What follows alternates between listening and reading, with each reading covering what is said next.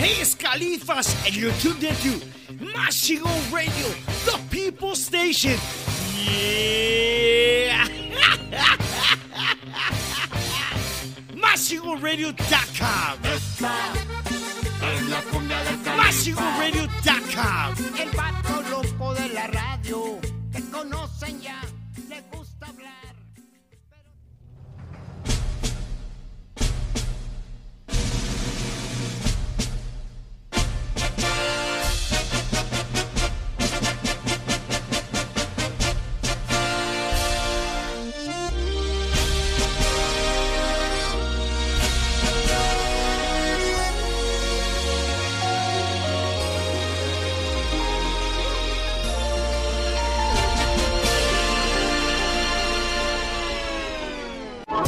It's time for your MCR radio show. Sit back and get ready to party to the newest and hottest time hits on the planet.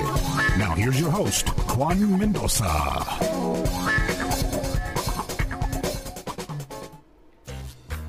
All right. Thank you all so much for joining us here at the Machine Gun Radio Show podcast. I am your host, Juan Mendoza. On behalf of my baby, Lila Lisa Promotions, all of our DJs and affiliates, I want to welcome you to another great show. This is our final interview for 2020, and we wanted to do this right. We wanted to go out with a bang this year. And ladies and gentlemen, we got an awesome cat on the line. He is my Theo out there in California, one of the Lowrider originators out there. He is a former member of War, originator. He came up with the name, he came up with the band and everything else. Of course, they go by the Lowrider band nowadays. Ladies and gentlemen, my Theo Harold Brown. What's going on, Mr. Brown? Oh, everything. Que paso. Come on. Showtime. It's showtime. You know, I ask you what's going on. If you say nothing, I say, where the heck you at? Everything going on. Everything. Like a big old bowl of gumbo. What you want? You been spending time out here in Louisiana? Well, right now I'm in Southern California, Long Beach, California. Yeah. Where our band and stuff started. Nice. Where Charles Miller that sung Lowrider. Mm-hmm. He lived right down the street here. He went to Long Beach Poly. Nice. Class of 1957, and Snoop Dogg graduated from Long Beach Poly. Nice. Yo, what out there? And me, I graduated from Long Beach Poly, and I mean, I'm blessed to be able to come back home because we got everybody here. Nice. Well, thank you so much for joining us. It's a real honor. I grew up listening to your guys' music. I'm a huge fan. And I never thought this day would ever come that I would interview anybody from War at all, period. You know, and I was glad that you accepted the invitation. Well, you know, what I'm trying to do is keep it alive. So all you young folks out there, have your dream. There you go. I always tell a lot of young people, don't live somebody else's dream. Live your dream. There you go. You have a dream, live it. Go for it. And don't let go. There you go. Now, we wanted to go back a little bit and tell your story. Where did War form from? Who formed War? How did the name come up? How did y'all come up with War? Well, what really happened was Howard Scott, I met him up in Compton. Mm-hmm. And I was here in Long Beach. Actually, I met him here in Long Beach. And when I was 7 years old, I knew I was going to be a famous musician. I used to lay in bed about 1956, 57 and listen to Johnny Otis. Mm-hmm. I don't know if you are familiar with Johnny Otis. Yeah. But he played a lot of Latin music. He was Greek, mm-hmm. but he played a lot of Latin music. And he used a lot of boleros and so forth. And I used to listen to him. And I kept saying, wow, one of these days, I'm going to be a drummer. I'm going to be famous. And I was laying about 7 years old, maybe 8. I'd been playing the violin, trying to. Wasn't my instrument. And then the Spirit came to me one night and says, Harold, don't just lay here fantasizing. If you spend an hour to 2 hours a day doing what you want to be, you'll become that. So I went, and right down the street from where I'm at now, I pawned my violin for a snare drum. Nice. I pawned it, and I got the snare drum, a stand, and a pair of sticks. And over at First Lutheran in Long Beach, around about 1959, it was Hans Sr., Principal Hans Sr., that showed me how to hold a pair of drumsticks. And that was the beginning, that 5 minutes. So all you big brothers and little sisters and big sisters and fathers out there, give somebody 5 minutes. You never know, you may be shaping their life for the future. So I started playing drums. And then not far from here, over on Orange and Alamedas, I drove by there about a day ago, there was a club called the Cozy Tavern. Well, my daddy had been taking me around, and Big Mama Thornton, I'll never forget that. I don't know if you're familiar with Big Mama Thornton, but if you look her up, Big Mama Thornton, she did that one song, "You Ain't Nothing But a Hound Dog." The originator. Just a super, yeah, she's the originator. Yeah. And she did my blue suede shoes that Elvis Presley got from her. Yeah. Hello now. Well, when I was a little kid, my daddy, about 1957, she had a club called The Web up in, South Los Angeles, just above Compton, Watts, Compton, and up on Crenshaw, not on Crenshaw, but Western in Manchester. So I went up there, and there she was. She was standing in the front of her club, The Web. She had on some overalls, and I walked in, and she says, "Come on with me, boy." She was a drummer, too. She played harmonica and drums. A lot of people don't realize she was a drummer. Yeah. Oh, now see, I live in the city, so when you hear these sirens zooming by, Yeah. you hear them. I had to get used to that. Well, Somebody needs them. Yeah. Well, I grew up in Houston, and of course I was already used to that right there. I know, they be flying by here going this way and that way. Yeah. So I was with Big Mama Thornton the night that Johnny Ace, he sung "Pledging My Love." She said, "Come on with me, yeah. Ain't nobody gonna bother you, boy. Come on." So I was in the back, and it came on the radio that Johnny Ace was supposed to just shot himself in the head, I guess playing Russian roulette or something. Oh, wow. I was with her. I found out later on from Taj Mahal, and if you research it, a lot of folks believe that she shot him in the head. Oh, wow. I know it. I was with her, and she had a .22 pistol in her pocket and stuff, But she was always nice to me, so I'd be around Johnny Otis, Big Mama Thornton, a lot of the Sims twins. I'm leaving, all up to you to do what you want to. I was around them. I was around those guys. Hanging out with the big cats, huh? Yeah, right. And I was just a kid, Yeah. And so then I got this call one day. It was probably about 1960, 1961. This trio needed a drummer. There were two brothers. One played keyboard and one played sax. Well, over here, it was at the Cozy Lounge, over here not far from where I'm at right now. I go there, and I set up my drums. I look over there, and there's a young man playing bass. Who was that? That was my brother, Howard Scott. Nice. He's the one that sang Cisco Kid, lead vocal on Slipping in the Darkness. And we met each other right then. We've been together that long now. Wow, think about it, 1962. Way before war. Way before war. So me and Howard, I jammed that night. I spoke to him in the back. I got his phone up. So we hadn't seen each other for a little bit, maybe about the late part of 1962, 1963 or so. I told my father I want to go up and meet Howard, because I want to try to put a band together.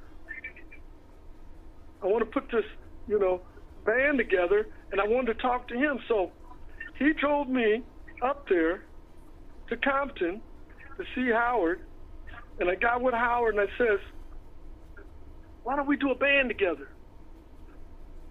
So we started playing together, and we had a couple of guys, and we was playing a lot of stuff that was on the jukebox then. Yeah. Like James Brown or, Bobby Blue Bland, blues. Yeah. We'd be playing all kind of stuff.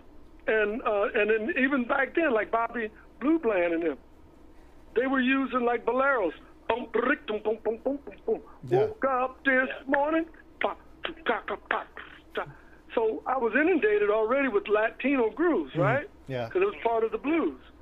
So then we go, I get him. We started playing in a lot of clubs. We called ourselves the Creators at that time because what we did, we took other people's music and then we would play the main motifs. The motif for folks that don't know is like da da da da, or motif is clink, clocka, clink, clocka, clink, clink, king, clocka, king, king, king, king, king. Well, that way everybody know that one. That's the hook for Lowrider. Yeah. So that's a motif. So we would play other people's songs, but then we had a knack for like in the middle when we wanted to just jam, we'd make up songs and stuff in the middle of a song that was on the radio.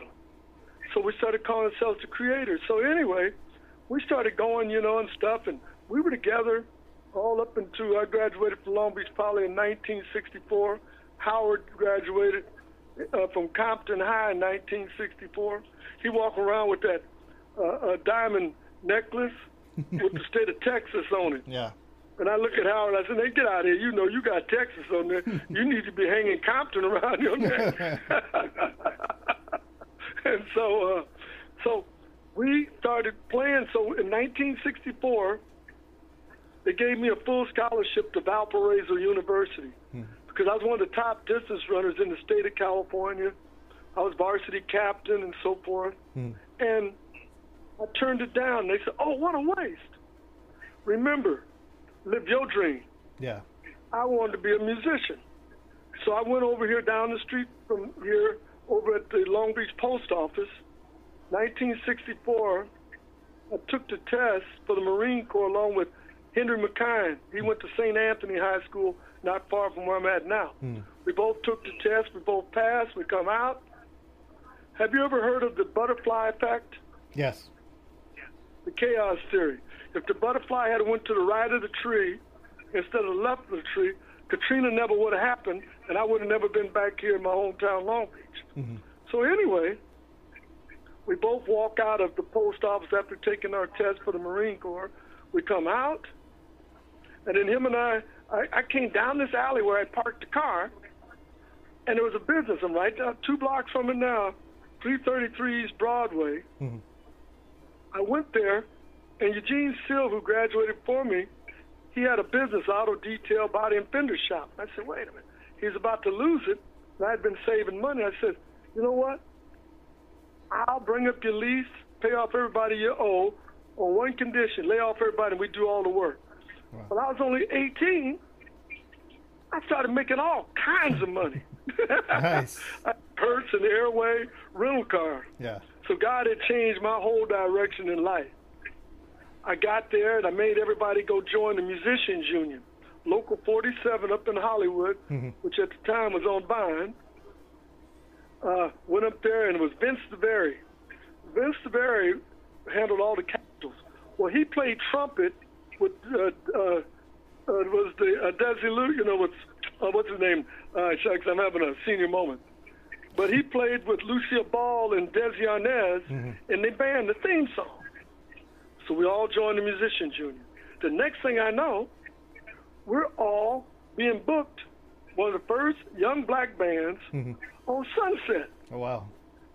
We were playing at the Whiskey A Go-Go, Gazaris, the Team Palladium. The high class. It was right there. The high class stuff. We'd open up the Righteous Brothers, Ike and Tina Turner, all kinds of people. So we started going in Banks that had the dating game television program. Yeah. And he had a couple of clubs called the Cinnamon Cinders.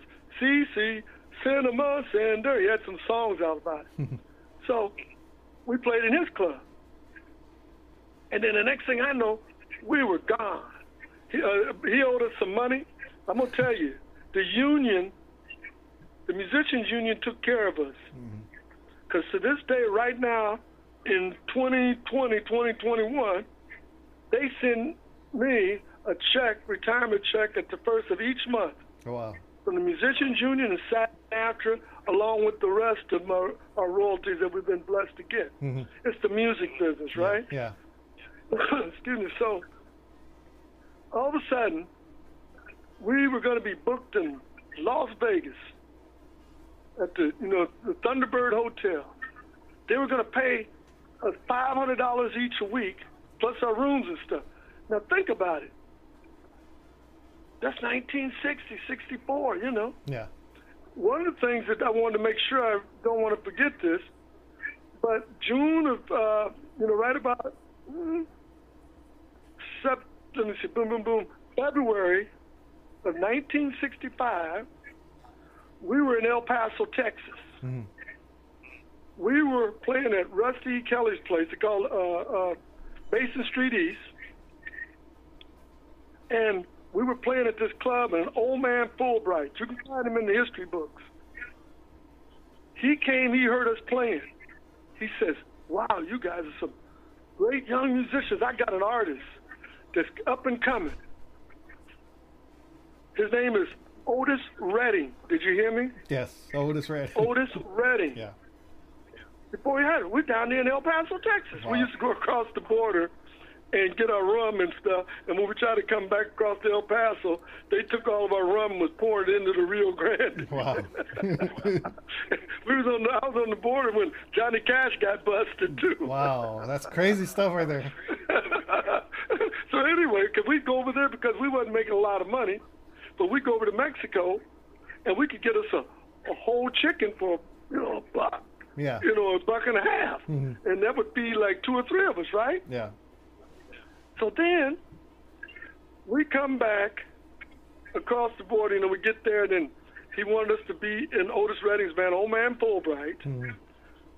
We come back to California. Now, I'm talking about, this is about June of 1965. Henry McKine, my buddy, who took the test with me for the Marine Corps, we were playing at Centennial High's prom out at LAX, one of the big hotels, Los Angeles Airport. And he was in his full dress, said, oh, you could have one of these. I was in my band uniform, my blue jacket, and Howard was there. We said, oh, wow, that's great, man. Go back to El Paso, because we didn't get the gig be with Otis Redding, because Lonnie Jordan, who's still touring his war, the only person. He don't own the name, by the way. He was too young. His mother wouldn't let him go. Mm-hmm. So our hearts was broken. We come back to California, September of 1965.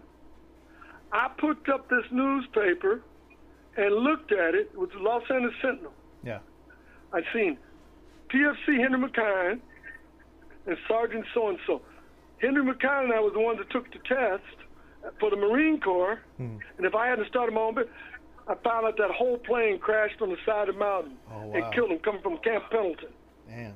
That's when I knew right then. I said, whoa, God has got something else for me. I wasn't supposed to be there. That's that chaos theory right there. Yeah. You made your calling way back before that, so that was a good thing. Exactly. That was a good thing. And then it wasn't but a few months, and then we were supposed to be an Otis Redding fan. About a year and a half, 2 years later, his Otis Redding plane crashed. Wow. And he got killed. The only person I know, the bass player. I met the bass player, maybe one other guy. So I said, wow, I missed 2 airplane crashes. God was really looking out for you, huh? That's right. I'm the oldest out of 5 boys, and I'm the only one still living. Wow. And I say, why me, Lord? And he says, you, keep moving. Don't stop. Okay. Yes, I go. So then, we kept on going. Then all of a sudden, the Vietnam War came. We were getting ready to play there in Las Vegas. We were getting $500 a week. Think about it. Young black men and stuff coming from Compton, Long Beach, San Pedro, South Los Angeles. Yeah. Survived the Watts riots and stuff. I got caught up in the middle of the Watts riots coming from Bob Eubanks Club in North Hollywood. Wow. So then all of a sudden, Howard Scott gets drafted. Bobby Nicholson was our player. He's no, horn player. He's no longer with us. He's in the Creators. And then I said, oh, wow. And then all of a sudden I'd say, well, got to do something different. So, I wound up being a Class A machinist, got studied machining. All you young people out there that hear this, if you in school, learn some skills. Yeah. Learn skills, because if I hadn't studied machine shop, machining, metal and wood, and drafting and stuff in school, I wouldn't have had another avenue. And at that time, they wouldn't draft me because I had my own business, one, and I had my oldest son, Ray. He was born, and my second one was on the way. Wow. So they didn't draft me. So they gave me a job. I worked as a machinist. And then I found out I could make more money at night, which brings us to Howard. He comes out of the Vietnam War approximately about 1967. I think it was about 1967 he came back. Yeah, but 1967, somewhere in there, 67, 68. So he comes on back, and he was about to work in the hospital. I said, Howard, let's try it one more time. If we don't make it this time, you can go do what you do, and I'll go do what I do. That's why you don't give up. Yeah. I learned that being a distance runner. You don't give up.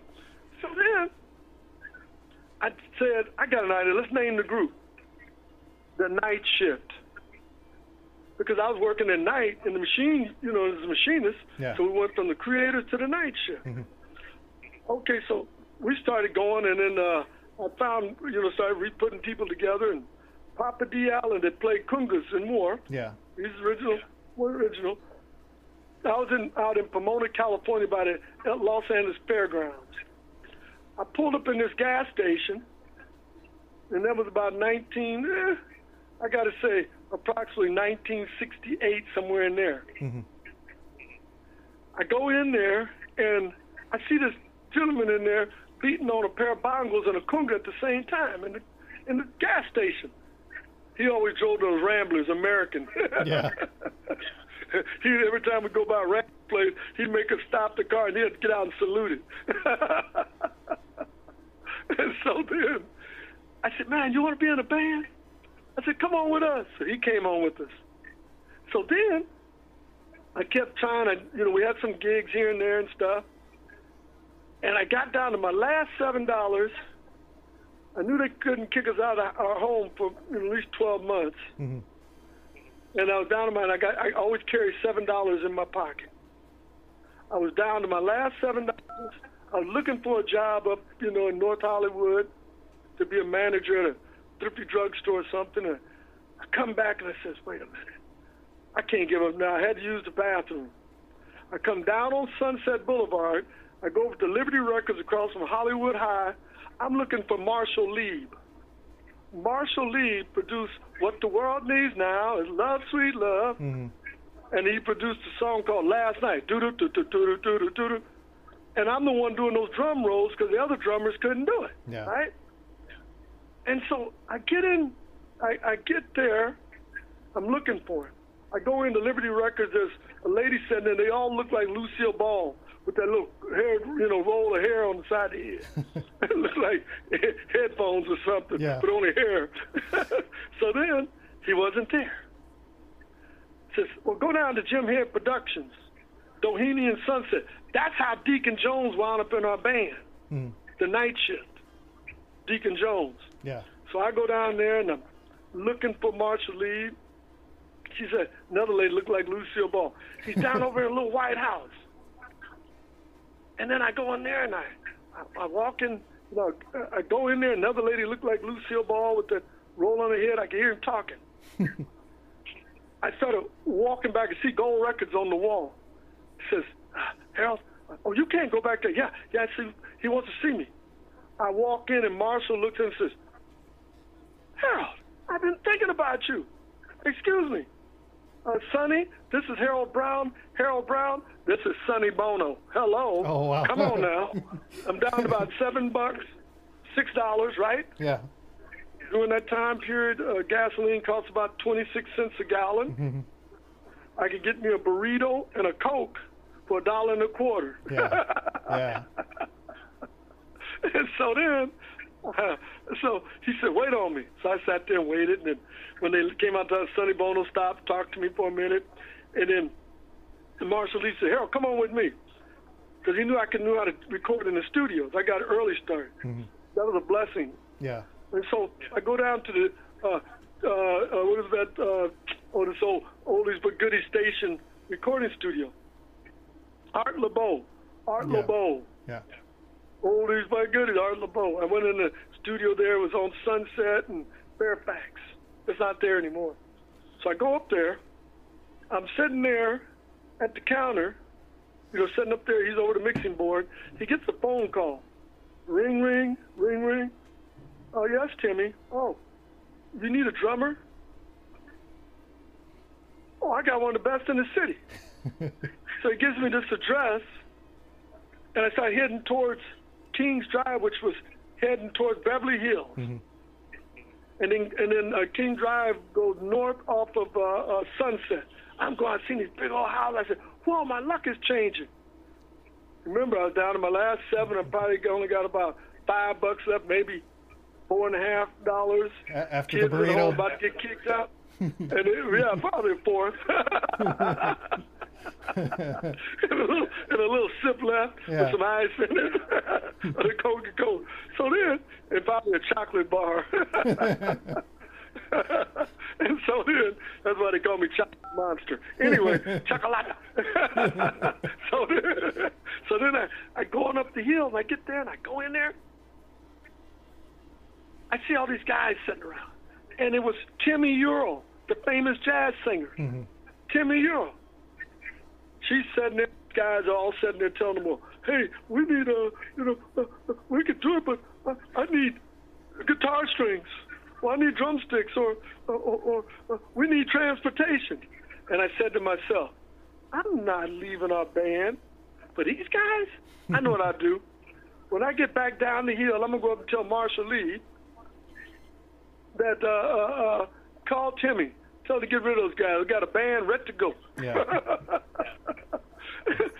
So I get back down the hill. I go to Art LeBeau studio. I go up there, and there's this little guy sitting on the steps. And he's just all crying. He said, oh, they always do this to me. Oh, what am I going to do now? What? I said, man, what's wrong? It was R.B. Greaves before he had his first hit record. 3 times Sent a Letter to Maria. Yeah. It was R.B. Greaves. I said, man, what's wrong, man? He was going by Sonny Childs at the time. Mm-hmm. And he was related to Sam Cooke, too. Oh, okay. Yeah, he's related to Sam Cooke.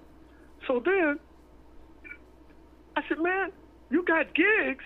I got a band. I ran back to Mom, and them always told us, keep you a dime in your pocket. Yeah. Or you never know. I ran behind I go to the telephone, I call up Howard. I said, get the guys together. We're getting ready to start. And then that's when, all of a sudden, we started rehearsing and stuff. Mm-hmm. I had, we was about 13 people in the band. We had a review, and it was the football player, Deacon Jones. We had him in there. Sonny Childs. We had the girls singing in Ironic, who later on wound up singing behind Dr. John and stuff on Night Tripper and all that stuff. Yeah. So anyway, we're playing there, in North Hollywood. We're playing really Magdal out on Ventura Boulevard, and we're playing. Now I had this the bass player. He always used to tell me he had a favorite. I can't think of his name just right at the moment, but he always kept telling me he's got a friend. His name is Eric Burton, and he wants to come see us play. Okay, so that last night that we were there, I didn't know what I was going to tell the guys, but the club owner told me that everybody that played there wound up being a very, big bands. Yeah. Deep Purple and everybody had played there, Spiral Staircase and all that. Mm-hmm. So our last night there, Deacon Jones didn't show up because I don't think he wanted to tell us, that this was our last night. And we're there, and lo and behold, I see a Jaguar out in front of the place. We're up there, we're up there playing. We used to jam because we were a jam band. Yeah. With a night shift. I see this little skinny guy coming up, had an afro bigger than mine, and he says, can I play my harmonica with you? Can I play my harmonica? That was Lee Oscar. Mm. He came up, we started playing blues. And we were doing shuffles, da, da, da, da, da, da, da. And then we started going, tang, tang, Kang. We was all over the place for about 40 minutes, 45 minutes. And when we finished, everybody was standing on top of the tables and everything out there. Wow. So then we jumped forward, and then that was approximately, about, June of 1960. Yeah, I got to say it was probably, the late part of 1968. Mm-hmm. And, we went, and they said they wanted to talk to you. Gee, you guys are really great. Like to hook up with you. I think that was in June or something. And then we were supposed to meet up. They asked could we meet up with them in Laurel Canyon. Because that's where all the, everybody lived, in Laurel Canyon at the time. Yeah. All the hippies and stuff. So then we go there, and it was on a Sunday. We go there, and then we started, we sitting there, and they had all this food, and that's fine. First time I got a hold of any bagels, lox and bagels. I looked around and said, you got any hot sauce? Put a little flavor in it, huh? Yeah, because they lox and bagels. Yeah. Say, I ain't got nothing against it, but throw me some hot sauce on this mama. and my buddy used to say, this mama jamma. Yeah. Throw some hot sauce on it. So we got some hot sauce, and we're sitting there talking that night. And first time I met Eric Burton from the Animals, Mm-hmm. he was out by the swimming pool, and he had on his black, hot bathing, swimsuit with his Ray-Bans, wearing his Ray-Bans, right? Looking very Hollywoodish, right? Yeah. Then we started talking. Then he went into how he got beat out of millions of dollars. I said to myself, how the heck can somebody get beat out of millions of dollars? And now I do understand.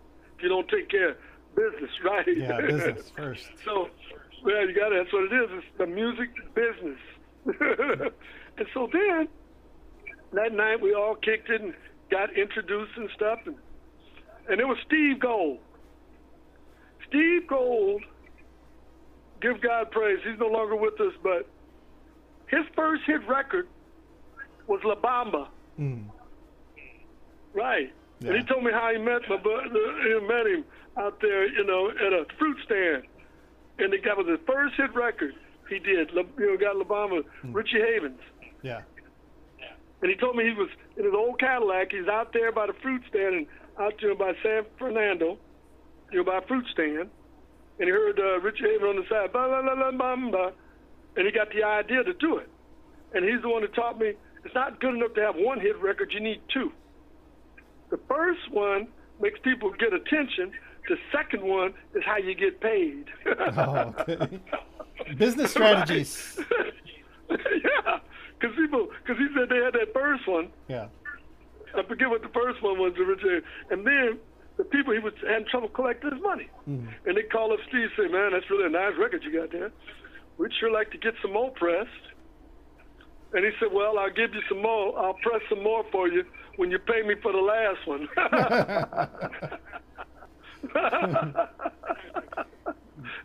And so, Steve, whenever you hear "Why Can't We Be Friends?" Yeah. and that voice, Oh, okay. That's Steve Gold. Nice. Matter of fact, the face kind of resembles his. Oh, okay. And I was so gonna ask later on, where did that face come from? Yeah, Steve Gold. Excuse me. So anyway, that night they said, "Well, let's meet." And this was over there in what do you say, Westwood, off of the exclusive area, Beverly Hills, right in there. And then that's when we were sitting there. We was there, went and had the meeting, and then Steve Gold and them and Jerry Goldstein, they had a place called Far Out Productions. Well, essentially what they did, and this is why they knew a lot of the musicians and artists, was because they made posters for a lot of the groups and stuff, like Jimi Hendrix and so forth and whomever. Yeah. And they were a poster company. Okay, so we're there, we go over and we meet with them that Monday. And at that meeting at that time, it was Howard Scott, Charles Miller, Papa D. Allen, Lee Oscar, Howard Scott, and myself. And the bass player we had right then, I still, God forgive me, I still forget his name. It slipped, it come to me. And Steve Gold and Jerry Goldstein. Mm-hmm. And we were sitting there. And we were sitting there talking, and then Steve Gold looked at everybody and he says, "Well, you guys look like you just came out of a battlefield." And then it was at the time everybody was talking peace, because when we drive down Sunset, mm-hmm. we'd see what's in the Lenin's, signs, big poster signs. Yeah. Peace. Yeah. And there was, peace marches and so forth. So then he says, everybody else talking peace. This is what we want to do. We got Eric here. What we'll do, we'll take Eric Burden, and this is when they first shot the rocket, the missiles into outer space and released the Sputniks and so forth. Yeah. In fact, that's what they had me working on when they was building up potentiometers and stuff. Mm-hmm. That's what kept me out of going to Vietnam. So they came with the analogy, what we're going to do, we're going to use Eric Burden as the rocket, should take you out there. Then when they get out there, it's Eric Burden in war, and then it's going to release it, and then we'll have another entity war. We're going to name you war. Yeah. And that's how it came about. So, yes. So when our first songs, like "Spill the Wine," which came from being in the studio, and different people will tell you different stories. But I remember Lonnie or somebody up there getting all happy and knocked over a bottle of wine and went in the music board and stuff, and everybody, they moved us to the back, Studio B. And then that's when Eric started coming up with this idea, spill the wine, and we put our Latin, thing on it, mm-hmm. The cha-cha kind of flavor, right? Yeah. And that's when he started singing it, and then he had a young lady, and they had a tent set up, and they put a microphone in there. And that's how, we came up with our first song, our first hit, Spill the Wine. There was a lot of things that were saying that song was, substance abuse, well, not abuse, but, of course they were laying in the grass, just thinking about these things, I guess, in the dream or something like that. Oh yeah, well, a lot of our songs, like, go to the mountain and so forth. They had that because that was when they was having, all the acid, out there and other stuff, And I did it, but I give God praise. He delivered me from it. Yeah. That was one of the things that, was going on. And then people would be bringing this. And then I try to tell people now, people that come to you and bring you those drugs and hand them to you, that's not your friends. No. No, that's not your friends. Because some kind of way, as we, toured and we started doing all that in about 1983, that's when I left the group because I didn't like being around a lot of drugs. Spirit came and said, "This is not you." Mm-hmm. And then give God praise right now. Weed is legal in California. I don't even smoke. I'd have to go to no funny farm. I have to admit, though, after 5 o'clock, I'm home. And before I start cooking, I have to have me a shot of tequila. There you go. So then, we got into the studio. What I liked when we met Eric, we didn't go right into the studio. Eric would sit there and he would play all the different artists that he liked, different artists kind of music. Mm-hmm. And he'd have us listening to it. And we did that for about, at least 2 months or so before we ever even went into the studio. Yeah. Roland Kirk, Bobby Blue, the Rolling Stones. That's why, like, when you see a lot of our early albums, like Black Man Burton and stuff, that had Painted Black, different songs on it. Because we were, like, very fortunate. But then because the way we grew up in Southern California, we had a lot of, like I tell people, when I was coming up as a kid, over here at 1095 East 21st Street, on that corner, the closest black family to me was a half a block away, the Scotts. Yeah. But Bobby Montez was across the street from me. We had Filipinos. We had Japanese, Larry Hukahara. And then they just came out to concentration camps. I never forget one thing. I hope I don't offend nobody, but I was sitting there at the gate. You know, I was only probably about maybe 4 or so. This little white kid across the street kept hollering out the door, "Nigger, nigger, nigger." Wow. And then I hollered back at him. "Nigger, nigger, nigger." And his grandmother snatched him back in the house. Because to me, I didn't realize even what, you know, about black. Yeah. I grew up with, look this up. Let's talk, you know, for a moment, the Zoot Suit riots. Yeah. Zoot Suit riots took place here in Long Beach, North Long Beach, right about 1944. And it was a thing that happened where a young man, he's getting ready to go, you know, to the Army. He's getting ready to go to the Army, and they found him dead up in the swamps. Wow. And there's a book I'm going to recommend to y'all to read, to your readers. It's called The Sleepy Lagoon Murder Case. The Sleepy Lagoon Murder Case, written by Mark A. Switz. Last name spelled W as in William, E-I-T-Z. It was race discrimination of Mexican American rights. The Sleepy Lagoon Murder Case. Right. Okay. And the gentleman that represented him was George E. Shibley. Look him up. Wow. George E. Shibley. He started fighting for him in 1942. He fought for all those young Latinos. And the beautiful thing about it, I knew him, and his wife was my den mother in the Cub Scouts and Boy Scouts. Oh, wow. And their son, we talk all the time. We run together. Wow. Small world, huh? Yeah. Yeah. And then what we did before Martin Luther King and everybody was marching and stuff, their parents would send them over to our home. They would stay at our house, and we'd visit, and I'd go and stay at their house. So we was doing all this stuff in the early 50s, like 51, 52, 50, you know. Yeah.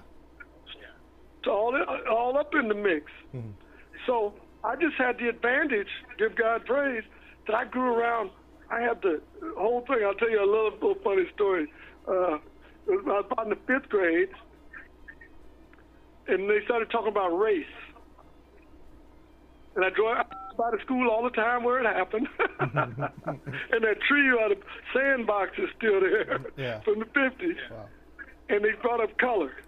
And I never forget, when I still remember to this day as if it happened just a few months ago.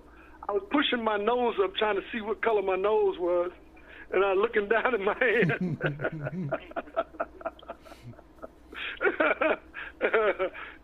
And I'm right here, you know. Yeah. I get joy out of it, actually, because even when I moved to New Orleans for a bit, I moved to the projects. I left my mansion vacant, and I was in the. They didn't call the condos. They call it the Condominiums. Oh. Condominiums. And the little kids, they would look at me and say, Mister, what your name is? What's your name? I said, my name is Harold Brown. Eh? Mister, what your name is? Harold Brown. He sounds like a white man.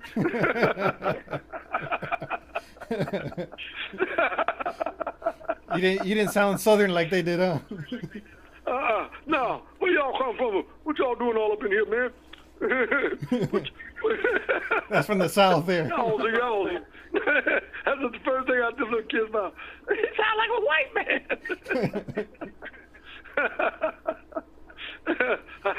I still laugh about it. So, but then, you know, it was a different culture. So what I did was a blessing. I did back to myself.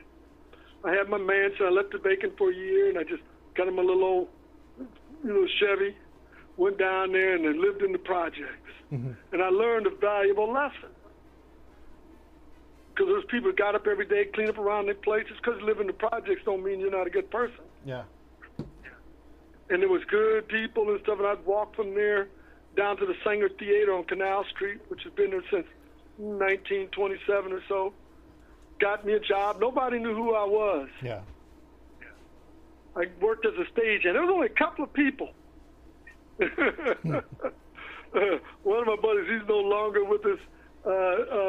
He played drums with Dr. John and stuff. Oh, okay.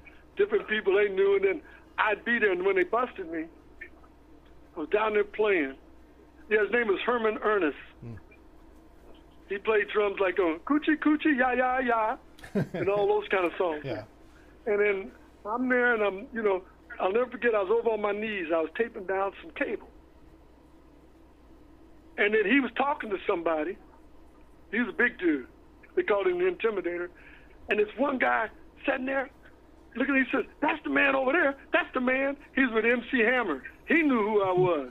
He busted me. Oh, wow. And then, what's his name from the Red Hot Chili Peppers, the bass player, what's his name? I forget it. I can't remember right He offhand. knew me. Yeah. Yeah, he says, "We know Harold knew us ever since before we started." And Gladys Knight, I'd be on the side of the stage, I was bringing the, lights, house to half, and then so forth, close the curtains and stuff. Yeah. Gladys Knight would run over there and snatch my glasses off my face all the time. I mean, Liberace. Yeah. He played. I had to go find him a piano. Wow. Those were beautiful moments. And then what's her name? She's big now. First show she ever did, different people. But I got a chance to debase myself. And it worked. I worked my way back up the ladder so I could see a lot of different things, Yeah. So, because a lot of times when we get to be stars, big stars, and then you go out on stage, no, there's a lot more to it. And what I always do, I said, I had a saying I developed. If it wasn't for stage hands, we'd all be garage bands. Yeah. Yeah. And so I worked my way all the way up, and they treated me well. They made, they had me doing big shows. Gee, I can't have some big shows, had me working them stuff. Yeah. And so then we got on, so then after we started making all those hits, and, as we came war and we got our first big hit, Slipping in the Darkness. Mm-hmm. I'll never forget, it was Howard. We was over at the Olympia or something in Paris, and Howard had came up with this idea, slipping into darkness, because he had got him some of them fancy boots, and it was too tight, and he couldn't get them off, and his feet was hurting, so they gave him some medication to try to help the pain, and all of a sudden, when he took that medication, he felt like he was slipping into darkness. I thought he was going to say he was cutting off his circulation. He's about to pass out. And so, so what I did, I was working, I heard this beat, kind of like a second line or something. Ron Foreman was a good buddy of mine, a drummer. He was playing something, but then I got over my house, and I kept beating on my drum, playing that groove you hear in the Slipping in the Dark. Yeah. And I said, "Dang, what am I gonna do? The next song we ever do, we try it, I'm going to make it fit." And then we started doing that Slipping in the Darkness, and they had to make it work to that drum beat. Yeah. That Slipping in the Darkness. And matter of fact, I was the only one written up in that jazz magazine, Downbeat. And they wrote me up in there for that, that drumming and stuff. Yeah. And then I found out later why it took off so much when I got to New Orleans. A lot of the New Orleans drummers kind of use it almost like a second line. And Calave works with it. Yeah. Cla, cla, cla, cla, cla. Da, da, da, da, darkness. And now I can play it now. I can play Calave with my left foot sometimes. And when we get into a jam, I take that and start playing it like a second line with the clave. And I look out there and I see people dancing. Because that's what they said, Yeah. They said, if it don't got that groove, it don't mean a thing. Yeah. I always got to that point. I always love the What's extended. that? I always love the extended version of it because they when they come out with the CDs, they don't ever have the beginning part of that when you guys were like, well, and you guys kept going on for a little while before the actual song kicked in. I know it. It was like, church. Yeah. And then, see, that's the unique thing about our music. Because the neighborhood where we grew up in this, with this, with all the nationalities together, by the time I'd walk from our place at 21st Street in Lemon, and then walk all the way back, up to 10th, and then over here where I learned to play drums, I can see it out my window. Mm-hmm. It's about 5 blocks from me, maybe less. Well, maybe 8. I walk fast. And there, because it's First Lutheran, we were the first black family at that school at that church in the first 100-year period. Mm-hmm. And then that's why I tell people, you can't discriminate against people. No. Because when you start going in there, you start digging into history, real history, like I think I mentioned it to you, the listeners, check out General Vincent Guerrero. Oh yeah, we talked about it the last time. Yeah, General Vincent Guerrero. Woo! I'm not gonna check him out. And how they did it, get mad. But he was one of the, I posted about him once. We was talking about Latin history, Latino Week or whatever. Yeah. I posted that, and one guy came up and said he was actually the first black president. Because he got the Latino blood, Yeah. And then when you start going into that, and how they did him, was terrible. Yeah. And then the history. And then when I go there and now the Spanish were here, then I look, and when the Germans came over in the late 1800s and stuff, out on Ship Island off the coast of Louisiana, they couldn't come up here. They stayed out on that coast.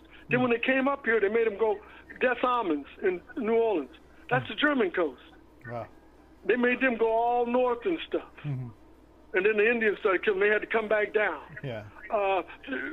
Look at the other one, the Italian experiment. Mm. The Italians was brought over here to replace the emancipated slaves. Wow. Come on now. You could have been a history teacher. Was all messed up. Yeah, the Irish, they was, the slaves are too expensive. So they used the Irish to dig the channel, there, the Irish Channel, because they was losing, I forget how many hundreds of people building that. Yeah. So see, we all, none of us, when God created us all, He created us all. Yeah. And we're like every color in the rainbow. Mm-hmm. And we all have the same feelings inside. Yeah. We're more like inside than we're on the outside. We're more like on the inside than we're on the outside. So that's why we have to stop and understand each other and listen. I'll never forget, I grew up here in Southern California. And so if I want to make me some burritos, a taco shell. When I first moved to New Orleans, I couldn't find no taco shell. No, you can't. You can't. No burritos. No. Even to this day, you can't find them. I know it. No. I mean, but see, we as people of the world, got to understand how interconnected we are. Yeah. And we need to start, showing more love. That's what war music was all about. I noticed that you guys implemented a lot of things like that in your music. Of course, through the years. Whether it was, being in the ghettos, being in the streets, being with all like the riots and the wars and everything going on and stuff like that. You guys implemented everything in your music. Why can't we be friends? Instead of, I seen you at the welfare line, and it's crazy that you guys use, simple things like that, being in the welfare line. A lot of people were, couldn't work or just, looking for money to survive on. You guys implemented a lot of that stuff in your guys' music through the years. Well, yeah, but because, see, that's the reason why it hurts my heart. I get so mad sometimes when I drive our streets. I see these homeless people and stuff stuck, I'm saying, wait a minute. But then, turn on the news or something, look at this big old huge stadium we done just built here, and look what you got here, and look what you got. You know what? Lo siento, excuse moi. F them. Yeah. They can build all these big athletic stadiums, Yeah. but we can't take care of our people. Yeah. Exactly. Okay, sure. Some of them's fault might have been, well, they got on drugs, but they losing their jobs. They can't eat and stuff. You can't point your finger. You shouldn't look down on somebody unless you're looking down to help them up. Yeah. Exactly. And then I find that because I find me, just being able to communicate with people. I had a lady laughing the other day. I was speaking some Spanish with her. I could tell she was saying, and I don't know. I just certain words started coming out of my. She was laughing. She was doing something. I said, "Well, muchas gracias," and she said, "De nada." And then I said, "No hay que." Don't mean, Yeah. Yeah. She started, and I said, "Oh, I'm sorry, lo siento." She fell out laughing. And that made my day, made hers. Because I could tell she was kind of like depressed, working, as one of the grocery store and stuff. Yeah. And we was laughing, but just simple words, gratitude, a smile. We need make America smile again. There you go. I got this stuff over. I'm thinking about a song like that. Yeah. I be writing stuff. Make America, because we're all the world is all of us. We need each other. Yeah. I don't care if you live on the other side of the planet. We need each other, because if we don't pay attention and stuff, the whole world is going to go poof. And I can understand that. that. Yeah, and I can understand the point of that song. You guys did. It seems like the world is a ghetto. I mean, not literally, but it's just the fact that everything that we're going through here, a lot of people are hurting, a lot of people are suffering, and nobody's there to help them out. It just feels like a big ghetto. Exactly, and we have to. We have to know how to come together. And that's what I'm working on now. Because like I mentioned, when I was very young, I started shooting film.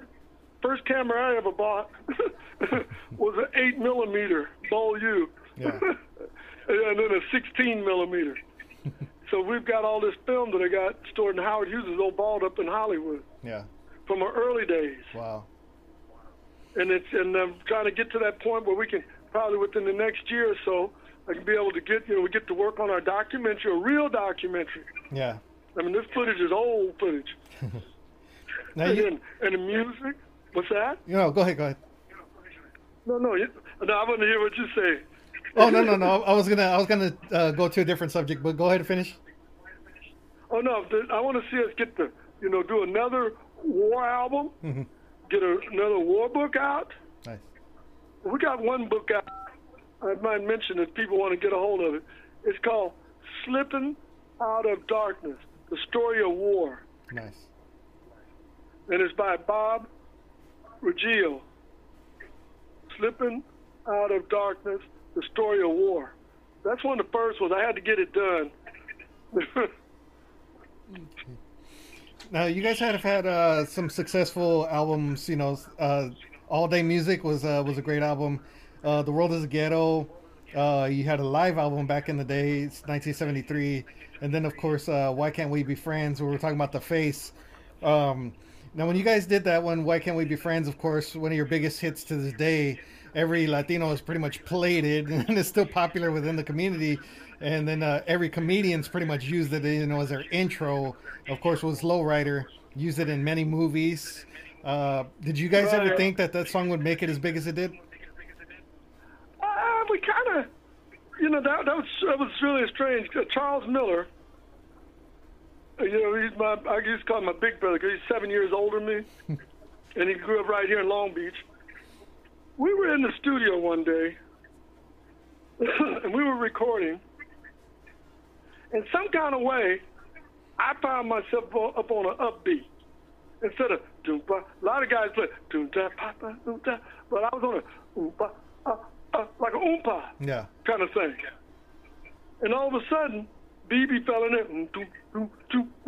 And then all of a sudden, I looked over there and Charles, the sax player, my big brother, I see a picture just popped up on my screen just now of him.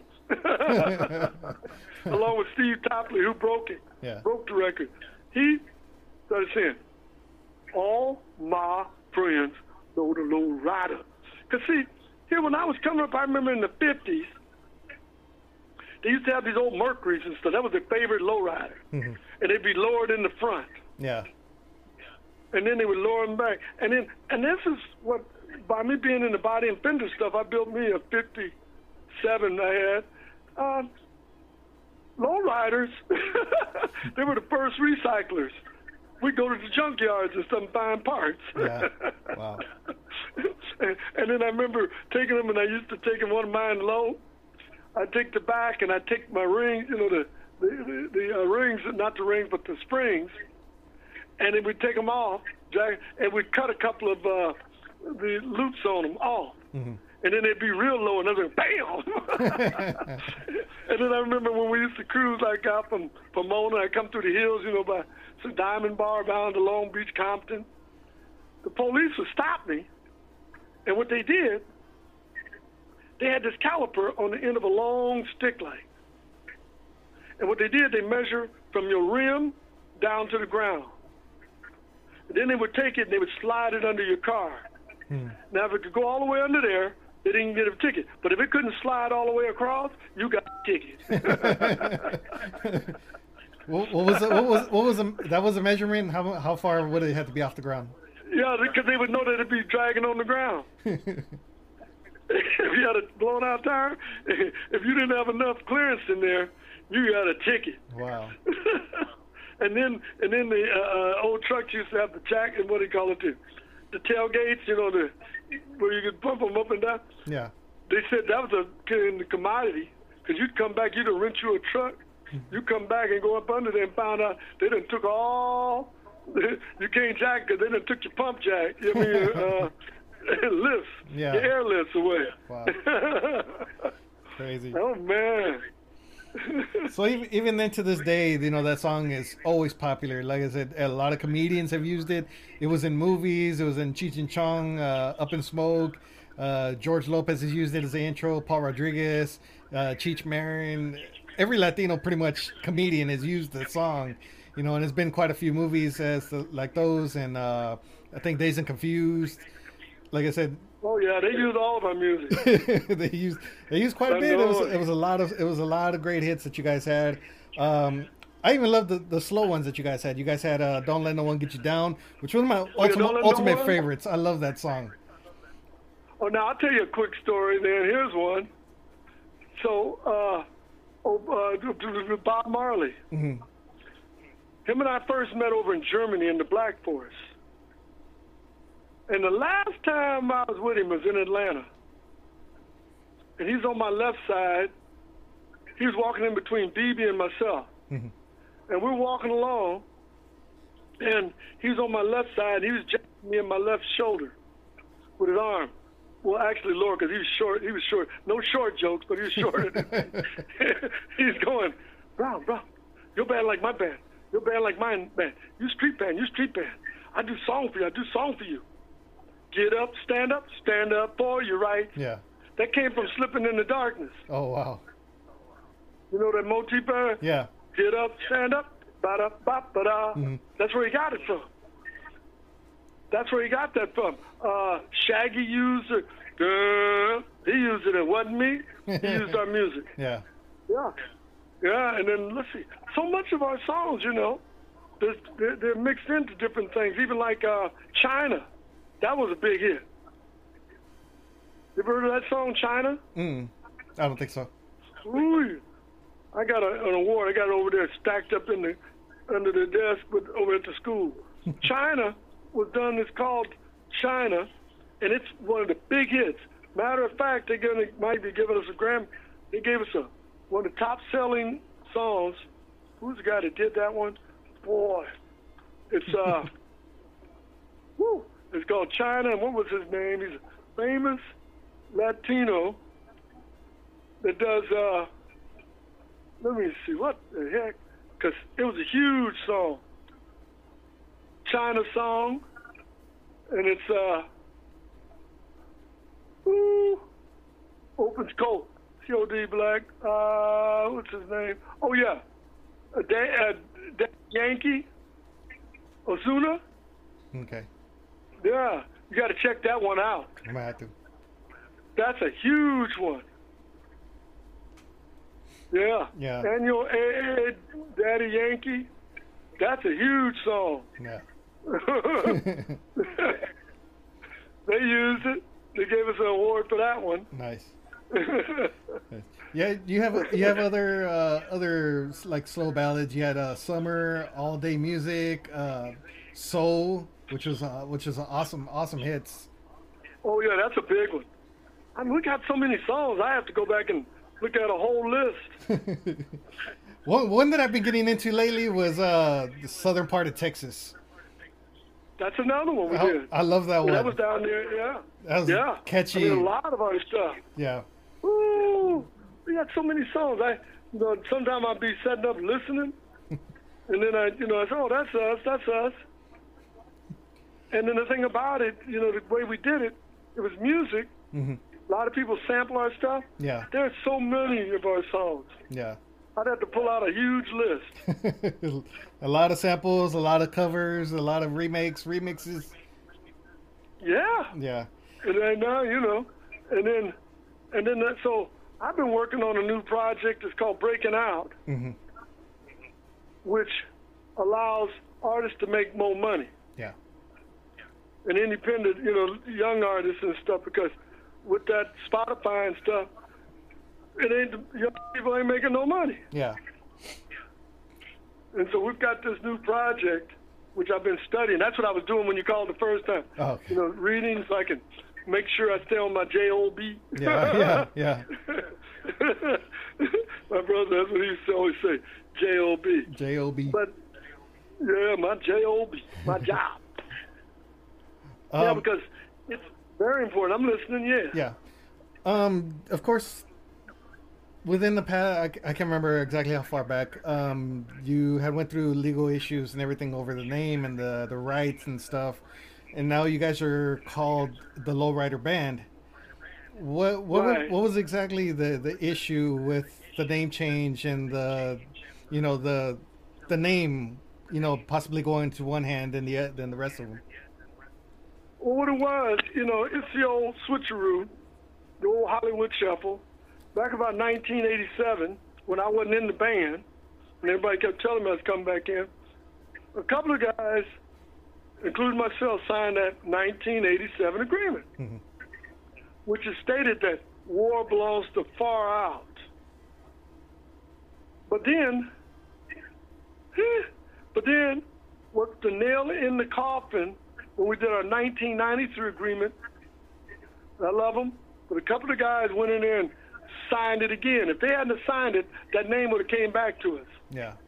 They didn't know what they were doing. So, hey, I'll give you this if you do this. Because me, personally, I was offered to star on Hollywood Boulevard, 5-6 years ago. Mm-hmm.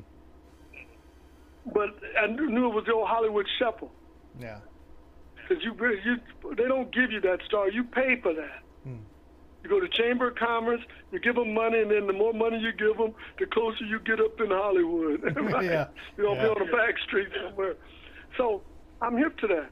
In fact, Rock and Roll Hall of Fame. See, in 1983 or so, when I left the band, I finally decided I'd go to college.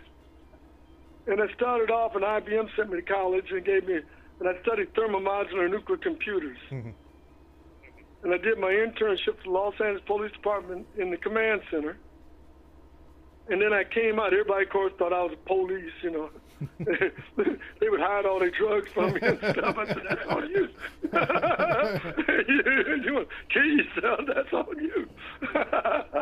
And so I got on back, and I started learning. Then that's when I went and studied music theory, sound physics, electronic music. Mm-hmm. I can actually write lead sheets. I've written lead sheets and stuff for, plays and stuff. So I came out of there and I said, and I kept studying. And then when the guys wanted me to come back in, so what I was trying to say is, I hacked into the Rock and Roll Hall of Fame twice. Hashtag I did. Blame me. Are you guys actually inducted or no? Not yet. I'm in there as a drummer. Oh, okay. But anyway, this number that you call we talking on right now? Right now? Yeah. The president from the Rock and Roll Hall of Fame called me on the same number twice. And he said, cause I hacked in, I says, War should not be in the Rock and Roll Hall of Fame until the powers that be return the name to the rightful owners. Wow. And they called me up and he told me who he was. He says, we're nominating War for Rock and Roll Hall of Fame, but the original members. Then they called me up within 45 minutes of that and repeated it to me. That's why War ain't in there now. Until the original members are back out there rolling and stuff. Because, see, Rock and Roll Hall of Fame don't induct. If War is owned by a corporation, that's not a band. Hello? Come on now. Yeah. That's simple logic. Say, logique, oui. And then so, because it's owned by a quote-unquote Fire Productions, Yeah. well, then it ain't a band. So that's the irony of that. And then that's why I try to keep on doing it, because I didn't realize what I'd learned when I went back to school till we was in one lawsuit because somebody had, used the name, and next thing I knew, we're caught up in these things. And then all of a sudden, one of my buddy, I love him now, but JG, I call him JG. He says, you redirected all the business to you. Well, when I went there and learned HTML and meta tags and stuff in computers, I knew how to go in there and program stuff to when you go and click in and typing in, hey, like Wikipedia and stuff. Yeah. They betted me years ago. Because I wasn't going to let them Stalinize us. Yeah. That's the word I learned, Stalinize. That's when the communist stuff going to a city or fascist, whatever, they burn up all the history books so nobody know the real history. Yeah. Do you ever see that ever switching back the way it used to be? It's coming back. I'd say we're literally about a year out. We're about a year out from it. But right now, can't nobody travel anyway. Yeah. When I call up the main people, they get all happy. You know who called? Harold called. Harold called. But I have to be careful. We don't want you to get an orgasm because I called. Yeah. But do you ever see everything mending, getting back together the way it used to be, and, all wounds have healed? I see it. Everybody that's alive, the remaining members that's alive.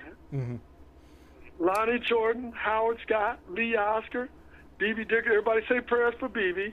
Yeah. He had a stroke, back about 5 or 6 years ago or whatever. Because that's why we have to be careful. Like coming up to rock and roll business, you got to be. And then that's the reason why I took on a certain state of mind a long time ago. Now I think, eating, as far as any kind of drugs and all that crap. Yeah. You have to be careful. Because if we're in for the long run, and I'm looking for us to get to that point to where we go in and we do one more major. I was talking to Lee and Howard and one of our attorneys the other week. That's my out there. Now, whether the other guys see it, I don't know, but the God, the Holy Spirit used me I'm the spark plug, because there would have been no wall if I hadn't have went through what I told you when I was down to my last $7. Yeah, exactly. And I was motivated like that. I moved. An old man a couple of years ago, I did something for him, and he came to me, and he's in a wheelchair or something, and he had these little angels made. And he told me, this old man, he says, you've got the spirit of a hunter. And I only got so many of these left, I want you to have one. Wow. But then that's what my daddy used to do with us. He used to take us out. I'd be way up in the deserts and stuff hunting. I look at the hills out there when I was in the Cub Scouts, Boy Scouts, Civil Air Patrol. I'd be all across the top of those mountains, going to the other side, come on back, and everybody be sitting at the table eating. I went to sea school in Hawaii. I studied catamarans and monohulls. There you go. And then so I just, God, I believe that there's a master plan. Yeah. Would you? And I stay focused. Yeah. What's that? Would you ever initiate one more run or another run, as the original War? Oh yeah. but it's got to be the right timing. And right at this moment is not right at the right time. One, because, we got this pandemic going. Yeah. That's how God works. Yeah. And then I still got a couple more issues resolved, legal issues. Yeah. And I can't divulge it, but it's big. Yeah. Because I'm telling you what, when the people that are up there at the top will be paying us, I'll never forget I was there in Beverly Hills, in Wilshire, Yeah. Twin Towers, and they're looking at me, hey, we'll make sure you start getting your money direct. And I said, no. Whatever you're going to pay me, you're going to pay Papa D's family, you're going to pay the Miller family, you're going to pay everybody else. Yeah. Same. Yeah. I'm not your boy. I don't play that. Hey, being the oldest out of 6 kids, I was the one that always had to make sure everybody else ate too. Yeah. And then being the quartermaster in the Cub Scouts, Boy Scouts, Civil Air Patrol, that was my job to make sure everybody got ate, had a place to lay their head. Yeah. And I'm still that way. There you go. There you go. So as a lowrider That's band, what I'm looking for. yeah. So as a lowrider band, what are you guys doing? Are you guys working on some stuff? Lee has got some great music. I wrote a couple of songs. I given one to Lee. He said when he listened to it, he gets chills. It's called Right Now. Lee's working on his stuff. Howard Scott has got his own radio program, podcast on what's that thing they call it? Oh heck, I can't think of it. I can just email it to you. You can let everybody know. But he does this Howard Scott show on Wednesday nights. He just did a beautiful thing. He did a thing with kids that he had me listen to. They were telling a story, and it goes back into history and its streams. I'm working on, like I do, music and everything else and history. And BB, he's right. He moved back in our neighborhood. He's not far from me. and then Lonnie is still doing whatever he can as far as out there touring or doing whatever he can as war. And then, of course, all the side musicians, which are great musicians. Yeah. They're great musicians, but they ain't wrote no hits. I keep praying, Lord Jesus, have them write one hit. Yeah. Do one hit, then we'd make more money because it sell all the rest of our music. Oops. You still getting your royalties no matter what, huh? That's right. There you go. Well, I made sure. Yeah. Because, see, a lot of musicians don't understand the business. Because you're either ASCAP or BMI, yeah. or what about Sound Exchange? Are you hip to Sound Exchange? Mm-hmm. Sound Exchange. Yeah. There's all that other money, out there, and then you do it right. And I don't like these people that turn around. They try to send me an email. One time, about a week ago, I just put it in spam. They want to give you, they'll advance on your money and give you a loan on your money. Do budget. Don't live beyond your means. Yeah. I live right below my means. I'm still driving my 98 Ford truck. It needs a little paint job, needs some interior, but it runs like a clock. There you go. The name is Patrick. And it's paid off. Yeah, it's paid off. And what's his name? What's his name? Dang it, a jazz singer. Used to cruise in that with me, and I drive my old van. Al Jarreau. Oh. Al Jarreau cruised around in that old Ford. Al Jarreau, and then my old van, it needs this little rusty on the top, but it runs like a clock. And then Gladys Knight, MC Hammer, and Red Hot Chili Peppers cruised in that with me. And walk, in the Lowrider band. There you go. Yeah, I know you got I live below it. Yeah, I know you got a lot of stories, and I want to hear more. And hopefully, in time, we can do another interview and go more in depth on these albums that you guys had, and hopefully, everything does come together for you guys to where the name does come back, and you guys can actually go out in public as War and be able to use the name. And I know a lot of your fans and everybody who's even the Lowrider band fans, who are kind of disappointed of the name change, but you guys had to go through these legal issues. And I've read a lot of them before. I've read a band they were pissed off because this is going on and this is going on. They had to change the name, and the other gentleman has it, and I guess those are the loyal, diehard fans of War. Yeah, but I'm not, and then Lonnie, I love Lonnie. Mhm. I got him, his mother was coming, Edwina, was walking, and I told her, Edwina, get him a keyboard. He's going to be famous one day. And sure enough. And then when she transitioned, I went to the funeral, Yeah. and right there, because Lonnie is doing what he knows to do. Yeah. He's doing what he knows to do, and he knows, And as I'm talking to you right now, somebody wants the Lowrider band. You're full of rich guests. They want us to play at Newport Beach.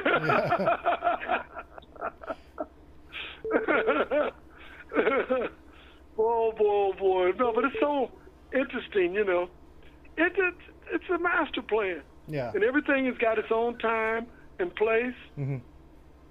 And right now, the main thing for everybody to do is just show, stay healthy. Yeah. Show some love. Don't get caught up in garbage and all that bull jive and stuff. Yeah. All the bull plucking.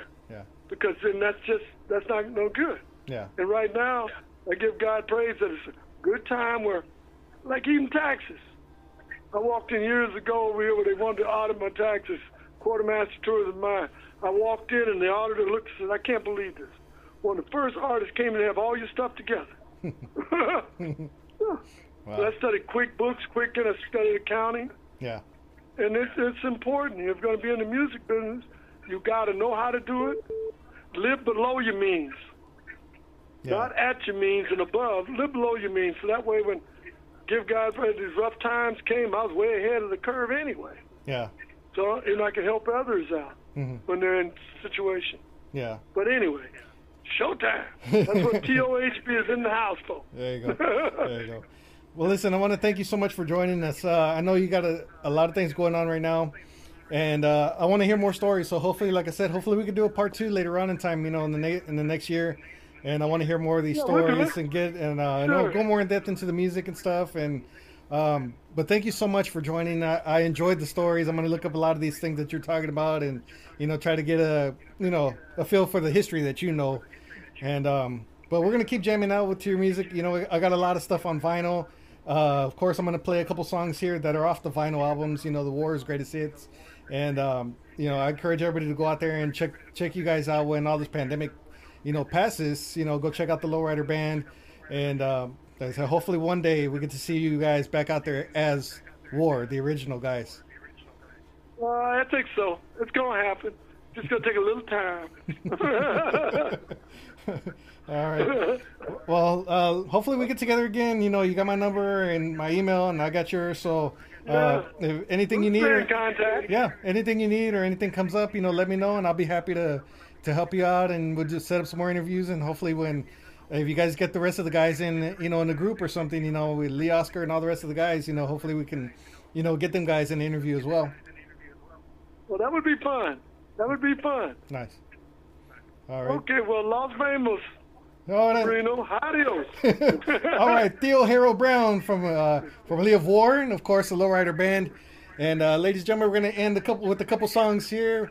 Some of my favorite ones: Southern Part of Texas, Why Can't We Be Friends, and of course the big hit, Lowrider. Thank you so much, Theo. Yeah, you can throw a little slipping in the darkness. Don't be slipping in the darkness. We'll probably throw that one in there. You got to slip a little bit in there. All right. Thank you so much, Theo. All right. Talk to you later. All right. Yeah. Gracias.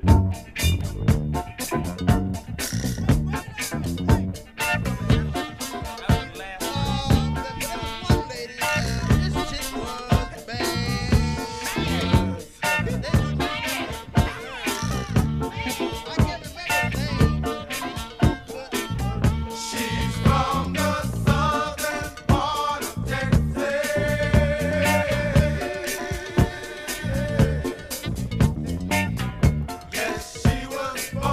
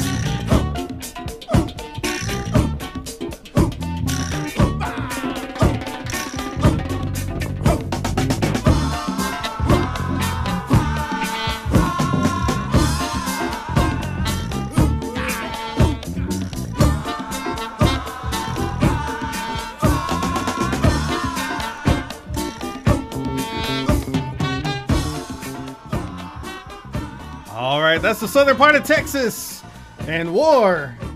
Right here on the Mas Chingon Radio Show podcast. Thank you to Theo, Harold Brown, the originator, the founder of War, now the Lowrider Band. We're going to keep on going with some more music right here. We got you 33 on the wheels of skills here. And we got a new one. Well, not a new one. It's a throwback, but let's keep it new. Why Can't We Be Friends? Right here on the Mas Chingon Radio Show podcast on 33. Y'all sing along.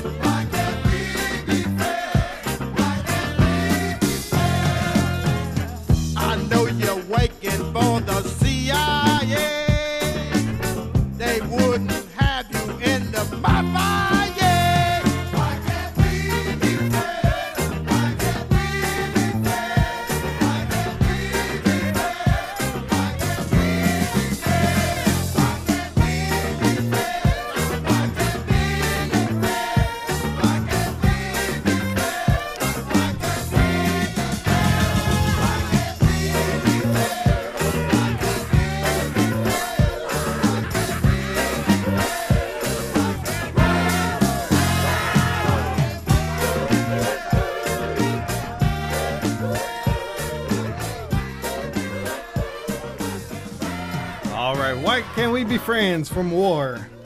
Right here on the Mas Chingon Radio Show podcast. I said thank you to Harold Brown, Theo Harold Brown, doing an awesome job. And we're going to do part 2 pretty soon. Get into more stories. He's got a lot of stories. Right now we got Lowrider. Everyone's favorite song.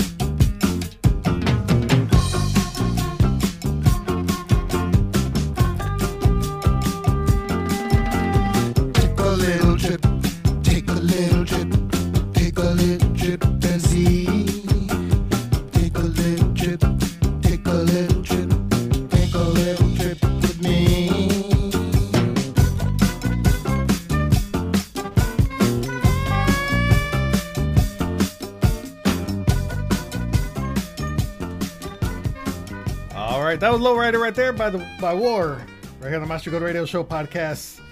Like I said, thank you to Mr. Harold Brown, El Tío, out there in California for joining us here. It's an honor to be interviewing guys like that. Old school, been around the business for over 60 years and still going on strong. So I want to thank you guys so much for joining us here. Hopefully you guys have a great week, have a great day, have a great weekend. God bless you guys. Y'all be safe. And if we don't see you guys, Merry Christmas, Happy New Year. And on behalf of my baby Lila Lisa Promotions, all of our DJs and affiliates, thank you guys so much for a great year. Thank you to all the artists that we've had the pleasure of interviewing, and everybody who's been voting on our top 20 countdown, our top 10 music video countdown, everybody who's been checking us out, MasChingonRadio.com, LilaLisaPromotions.com, and of course on all the streaming platforms, Spotify, Deezer, iHeartRadio, and all the other platforms, everybody who's been sending us music. Thank you guys so much for joining us and being with us here on the Machine Gun Radio Show podcast. All right, we're going to leave you with one more right here. And this one's going out to El Tío Harold Brown. He wanted to hear Slipping Into Darkness right here on the Machine Gun Radio Show podcast. Right here on 33.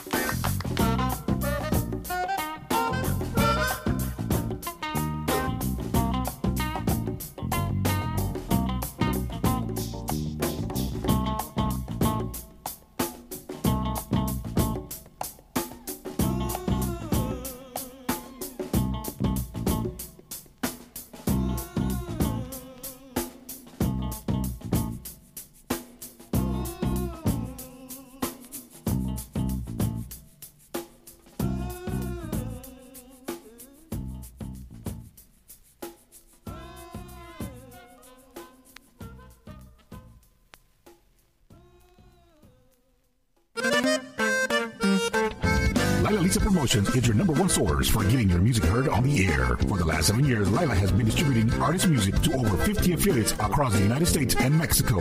So if any artist wants their music heard on AM, FM, or internet radio, send your MP3 files, bios, and photos to Lila Lisa at lilalisa@gmail.com. That's lilalisa@gmail.com. Lila Lisa Promotions, your number one source for getting your music heard on the air.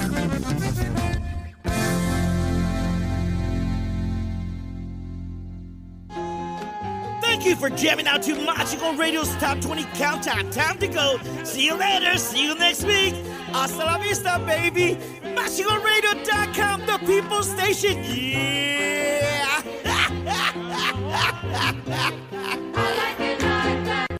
Thanks, Mo. I'd like to say thank you on behalf of the group and ourselves, and I hope we pass the audition.